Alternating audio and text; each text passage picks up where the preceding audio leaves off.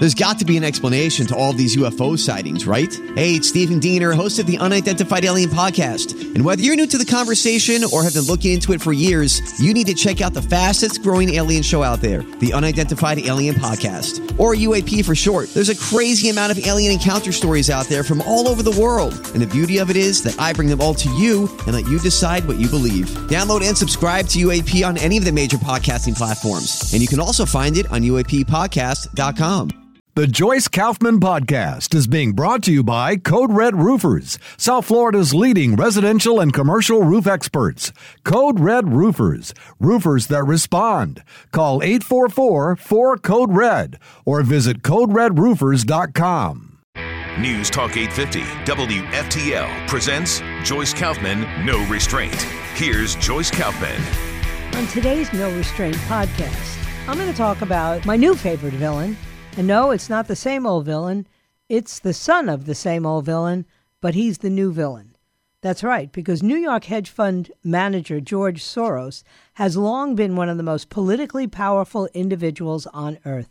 Since the mid-'80s, in particular, he has used his immense influence to help reconfigure the political landscapes of a bunch of countries all around the world. And in some cases, he played a key role in toppling regimes that had held the reins of government power for years, even decades. Like the United States, a strong case can be made for the claim that George Soros has affected American politics and culture more profoundly than probably any other person in living memory. Armed with a multi-billion-dollar personal fortune, he casts himself as a missionary with a semi-divine mandate to transform the world and its institutions into something which he deems better, by promoting all manner of left-wing values and political agendas. But George Soros is 93 years old, and he understands that it's now time for him to pass the baton for his crusade. He's a crusader, right? For radical leftism to someone younger. Hence, a couple of months ago, he officially named his 38-year-old son, Alexander Soros, as board chairman of the Open Society Foundations. That's a $25 billion philanthropic empire through which the elder Soros had funded the left for decades. "We think alike," said George Soros when he was discussing Alexander's prospects as his successor. Alexander, meanwhile, told the Wall Street Journal that he considers himself to be an even more political person than his father. So the ascent to the top of the organization hierarchy suddenly makes him one of the most consequential human beings anywhere on the planet. Let us examine, then, exactly who Alexander Soros is. Hat tip the free press. I get most of my information from journalists who aren't in the mainstream. Alex Soros was born in 1985 to the famous left-wing financier George Soros, who was then 55 years old, and it was with his second wife, historian Susan Webner. He was the fourth of 5 children from George Soros's first 2 marriages. Alex was raised in a 14-room house on an estate in upscale Katona, New York. The family also owned a duplex apartment in Manhattan. So from pre-K through grade 12, Alex attended King Low Haywood Thomas, which is an elite private school located in Stamford, Connecticut. Alex and his younger brother Greg rarely saw their father when they were children. A 2012 New York Times profile quoted Alex saying, "I was very angry at him," the father. "I felt unwanted. He had a very hard time communicating love, and he was never really around. He was there, but he wasn't there," Alex said on another occasion. He was thinking about financial markets the whole time. Most of Alex's childhood days were spent under the supervision of a Chinese immigrant nanny named Ping. At a young age, Alex was introduced through his father to people like Hillary Clinton, Nelson Mandela, and Bono. He claims that he began to engage with his father more during his teenage years in conversations that sometimes included debates about the merits of Karl Marx's ideas. In particular, the boy grew closer to his father after his mother filed for divorce in 2004, when Alex was a freshman at NYU. In a way, he, George Soros, took fathering more seriously after the divorce, the Sun recalls. Between 2004 and 2006, Alex worked part-time at his father's Open Society Institute, later renamed the Open Society Foundation, which has long been one of the world's leading funders of left-wing groups and causes. Alex graduated from NYU with a BA in history in 2009 before later obtaining both an MA and a PhD in history from UC Berkeley in 2018. He also served stints as a postdoctoral fellow of the Hannah Arendt Center for Politics and the Humanities at Bard College, a school whose activities and programs had already been bankrolled by his father for a number of years. An honorary fellow at the Institute for Advanced Study at Central European University in Budapest, which was an institution founded by his father in 1991. And he was a visiting fellow at the Institute for Human Sciences in Vienna, a nonprofit educational institute whose relationship with George Soros, who was one of its board members, dated back to at least 1989. In his young adulthood, Alex was best known for his high-profile social life. As a Daily Mail headline once put it, gorgeous models, NBA pals play hide-and-seek at his mansion.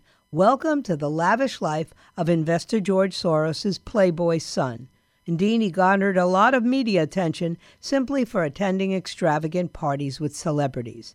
When he reached his early to mid-20s, Alex Soros resolved to bolster his credibility and became known for something other than hobnobbing with celebrities.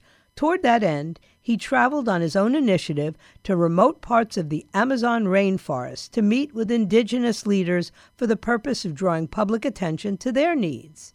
Soros began to make a name for himself as a philanthropist in 2010 when he contributed nearly $74,000 to Democrat candidates during that year's midterm election cycle. At the time, he stated that America will be better off if Democrats keep control of the U.S. House and Senate. He especially took issue with Republicans' extreme rhetoric on social issues, stating, "I am the son of a Hungarian Jew who survived the Nazis. My politics are shaped by my family history and being Jewish. I was raised to sympathize with other minorities and targets of bigotry." Asserting further than the ascendant Tea Party movement was a movement of intolerance, Soros articulated his hope that my donations will help combat this intolerance. He also noted that he felt an inner sense of conflict about contributing large sums of money to political campaigns as a matter of principle, stating, "I do not believe that elections should be privately financed. Ultimately, that's incompatible with democratic principles. I detest the idea that money is speech," he would elaborate in 2012. "But if the other side is going to do it, you have to do it." In 2011, Soros joined the OSF Board of Directors. Initially, however, he was scarcely noticed in that role. Alex used to come to board meetings, but he hardly spoke, recalls former OSF President Arya Nair. Also in 2011, Soros and his younger brother Gregory collaborated to launch the Soros Brothers Investments firm, where Alex served as a managing partner. In 2011 as well, Alex Soros joined the board of Global Witness, an organization dedicated to exposing human rights abuses by mining companies and governments around the world. In its self-description, it says, "We want justice for those disproportionately affected by the climate crisis, people in the global south, indigenous communities, and communities of color, women, and younger generations. We want corporations to respect the planet and human rights, governments to protect and listen to their citizens, and the online world to be free from misinformation and hate." Oh boy. While still a graduate student at UC Berkeley, Soros in April of 2012 launched a philanthropy called the Alexander Soros Foundation. His objective was to fund more experimental and perhaps controversial projects that larger mainstream foundations might not be able to take on. As InfluenceWatch.org reports, their stated mission, is to promote social justice and human rights, though its grants also focus on environmentalism, education, cultural causes, and more. In July of 2012, Soros told the Wall Street Journal, "I don't want to become a full-time philanthropist because I don't think it is a job per se. I think it is something one should do, a responsibility." Shortly after its launch, The grants that were awarded to the National Domestic Workers Alliance and Make the Road New York, both of which support increased levels of immigration to the United States, as well as amnesty for illegal aliens currently residing there. In 2012, Soros contributed slightly more than $400,000 to Democratic campaigns and political action committees during that year's election cycle. During the 2014 election season, Soros matched his 2012 output by donating yet another $400,000 to Democratic campaigns and PACs. In April 2015, Politico reported that Soros had poured $1.2 million into the preceding 3 election cycles, including support for Friends of Democracy, a super PAC started by his half-brother, Jonathan Soros, who has focused his political efforts on getting money out of politics. In August of 2015, Soros attended a Hollywood fundraiser for presidential hopeful Hillary Clinton, an event that featured the presence of luminaries like Tom Hanks, Kanye West, and Kim Kardashian. In 2015 as well, Soros took a full-time role with the Open Society Foundation. He worked with George's longtime advisor, Michael Vachon, and others to hone his public speaking and political skills, according to the Wall Street Journal. He emerged as his father's deputy. In a January 2016 interview with Forbes magazine, Soros publicly identified himself as an avid supporter of many progressive politicians, including Gavin Newsom, who was running for governor of California in 2018, Tammy Duckworth, who was running for senator in the state of Illinois in 2016 election cycle, and of course, Hillary Clinton. By May of 2016, Soros had contributed $1 million to the pro-Clinton Political Action Committee Priorities USA.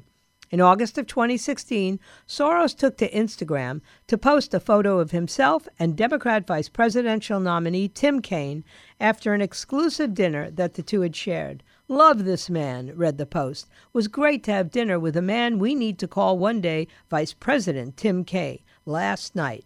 He is definitely the real deal." As noted by Breitbart News, Soros' Instagram account by that point in time had also featured photos of Soros alongside such high-profile Democrats.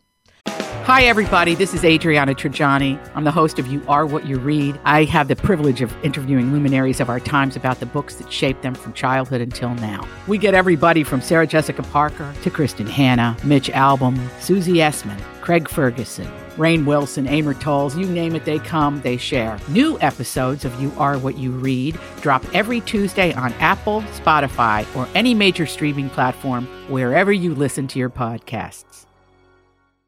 As Barack Obama, Chuck Schumer, Nancy Pelosi, Valerie Jarrett, Cecile Richards, Al Franken, Elizabeth Warren, Kirsten Gillibrand, and Keith Ellison. During the 2016 election season, Alex Soros donated more than $4.5 million to Democratic campaign committees and political action committees. The leading recipient of his largesse was the Senate Majority PAC, a political action committee associated with Senator Chuck Schumer, which took in $3.5 million from Soros between August and November of that year. Alex Soros also gave $1 million to Priorities USA Action, $127,000 to the Democratic Senatorial Campaign Committee, and $133,000 to the Democratic National Committee Services Corporation. Among the individuals whose campaigns Soros supported with the $5,400 maximum contributions allowable by law were Hillary Clinton, Chuck Schumer, Russ Feingold, and Keith Ellison. In 2017, Soros donated $650,000 to Democratic causes. This included the legal maximum of $33,900 to the DNC in April, plus contributions to such notable Democrats as congressional candidate Jon Ossoff in Georgia, Senators Claire McCaskill in Missouri, John Tester in Montana, Maria Cantwell in Washington, and Chris Murphy in Connecticut. And during the 2017 gubernatorial primary campaign in Virginia, Soros donated hundreds of thousands of dollars to Democrat Tom Perriello, who ultimately was trounced in the primary race by the establishment-backed Ralph Northam. Also in 2017, Soros gave $500,000 to the International Crisis Group, on whose board of directors he sat.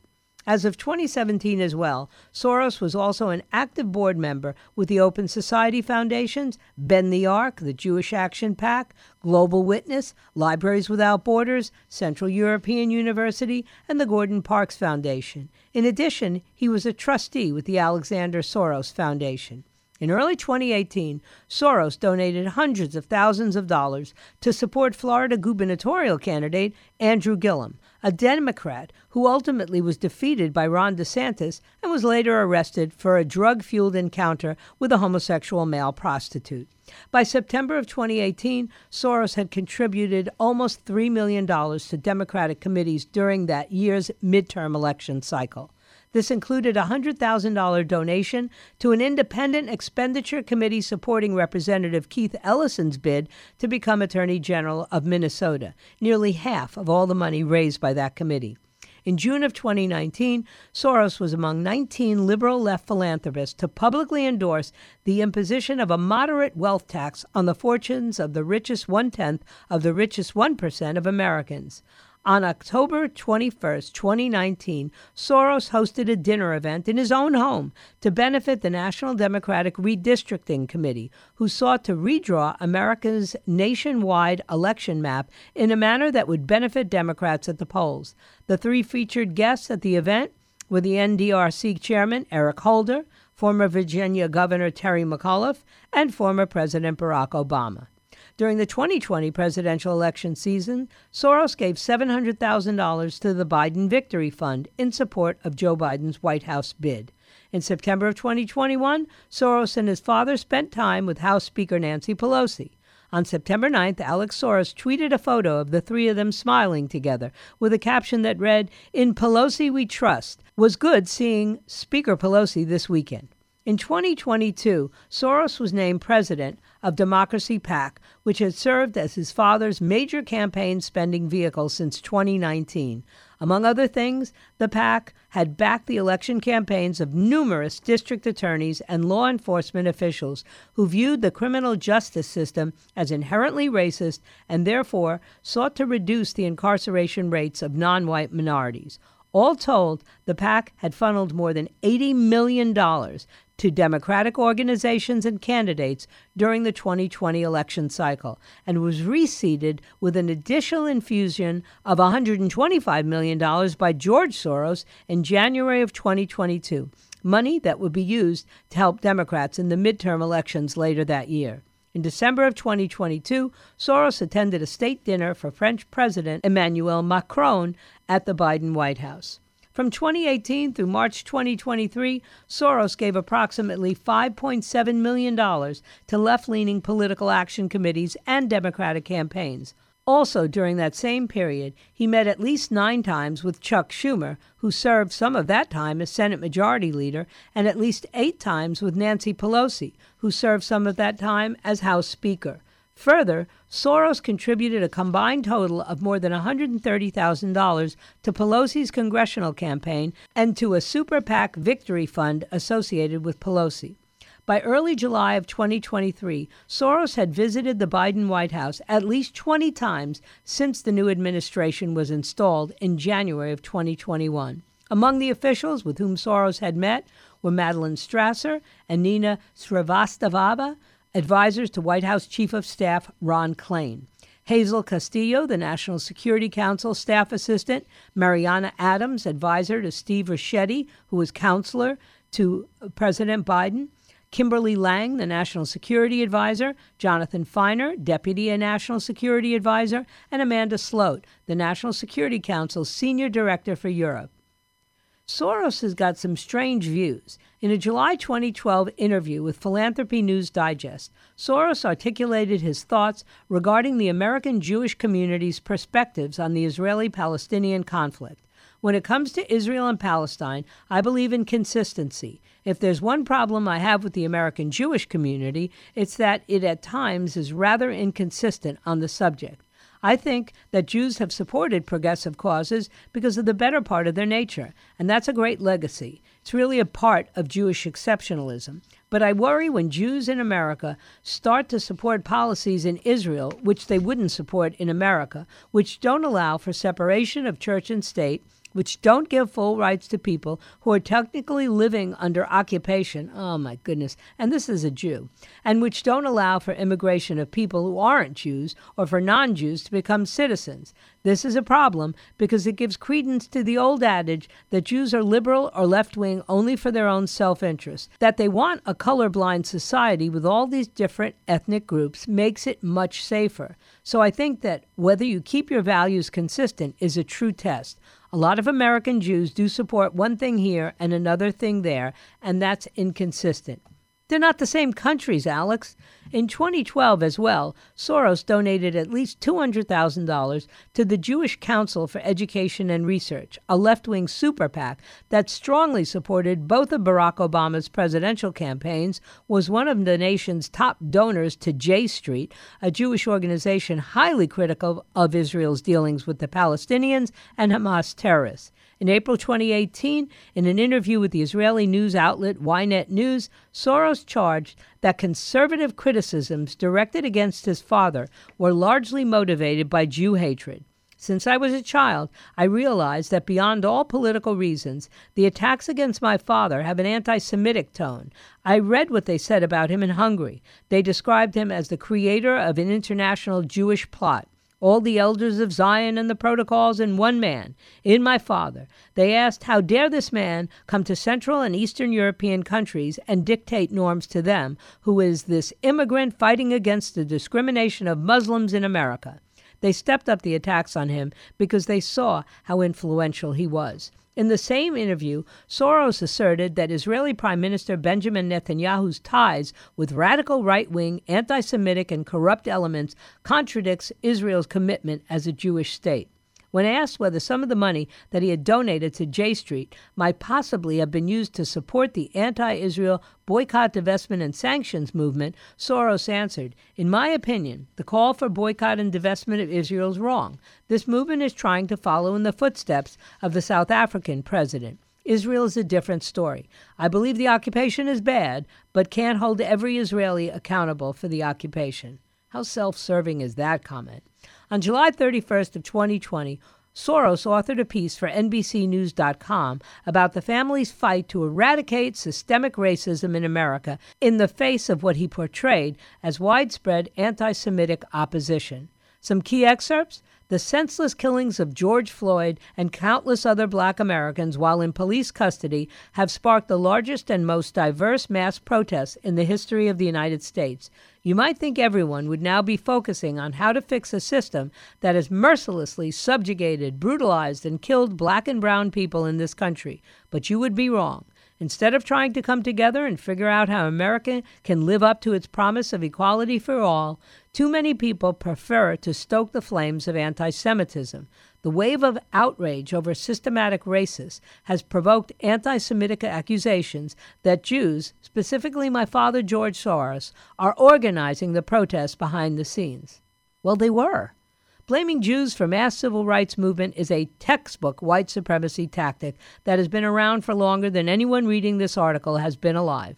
You know, Alex Soros is a direct product of George Soros. This construct, he says, also ties into the abhorrent replacement conspiracy theory that flourishes in the darker corners of the internet, such as on 4chan, Gab, and Reddit's now suspended the Donald Trump subreddit.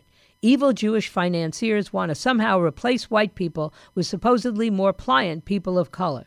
This despicably racist online poison he talks about really hardly existed.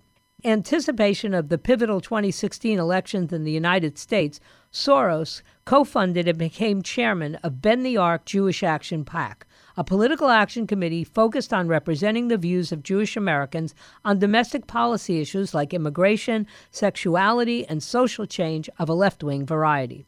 There's an opportunity to launch something that actually speaks to what the American Jewish community cares the most about. This is so sick that I'm getting nauseous just saying it. Soros was deeply upset by Donald Trump's victory in the presidential election of 2016. When Trump was elected, he said, "I wasn't surprised, I was sad. Since Trump's election, I have been waking up every morning and saying to myself, the world is in danger. I have to do whatever I can to prevent that danger." Later in 2018, reports emerged that packages containing pipe bombs had been shipped to prominent Democrats like George Soros and former President Barack Obama, blaming President Trump for having created a political atmosphere in which such potentially destructive acts could take place. Alex Soros wrote a 2018 op-ed in the New York Times claiming that this profoundly disturbing development was a manifestation of the new normal of political demonization that plagues us today. Characterizing Trump as someone who sought to foment division and hate, Soros added, "We must find our way to a new political discourse that shuns the demonization of all political opponents." Now that should make you sit up and take notice as they prosecute the number one political opponent to President Biden, right? He said a first step would be to cast our ballots to reject those politicians cynically responsible for undermining the institutions of our democracy. That's what those of us who voted for Donald Trump were doing, Alex. In the same op-ed piece, Soros again suggested that opposition to the work of his father and the Open Society Foundations was rooted in a breed of anti-Semitism promoted and fostered by Trump. Something changed in 2016, he said. Before that, the vitriol he faced was largely confined to the extremist fringes among white supremacists and nationalists who sought to undermine the very foundations of democracy. But with Donald Trump's presidential campaign, things got worse. White supremacists and anti-Semites like David Duke endorsed his campaign. Mr. Trump's final TV ad famously featured my father, Janet Yellen, chairman of the Federal Reserve, and Lloyd Blankfein, chairman of Goldman Sachs, all of them Jews, amid dog whistle language about special interests and global special interests. A genie was let out of the bottle, Alex said, which may take generations to put back in, and it wasn't confined to the United States. In July of 2020, Soros touted the many benefits that he believed America would reap if Joe Biden were to be elected president. While European pundits are correct to doubt that the old transatlantic alliance will simply return to its pre-Trump state, they are underestimating what a Biden victory would mean for U.S. foreign policy. Oh, my goodness. The more I talk about Alex Soros, the more nauseous I get, because everything that he says and everything that he believes is antithetical to what I believe. He accuses America of routinely violating civil rights and liberties of racial and ethnic minorities. It's simply not true. He depicts the U.S. as a nation whose enduring racism must be counterbalanced by racial and ethnic preferences in favor of non-whites. We've been doing that. It doesn't work. Portray the American criminal justice system as racist, and the list goes on and on. But you know what? He and his power continue to dominate the Democrat Party. So I ask you, are you going to support any Democratic candidates? Because I certainly can't, in light of how much they hate America. Politicians who cave on the subject and worry that their reputation will be damaged have led us down a very, very dark path. So when I listen to Donald Trump challenge Alex Soros and all of these highly motivated Democrats to upset and turn the cart over here in America, it just makes me love the Donald even more. And of course, after the debates I saw this week, there is nobody standing on that stage who comes even close to Donald Trump. We need a leader who's a bit of a madman who will scare the hell out of Vladimir Putin and Xi Jinping and the little rocket man, and who knows how many mullahs we're going to have to take on in the near future. The Joyce Kaufman podcast has been brought to you by Code Red Roofers, South Florida's leading residential and commercial roof experts. Code Red Roofers, roofers that respond. Call 844-4-CODE-RED or visit CodeRedRoofers.com.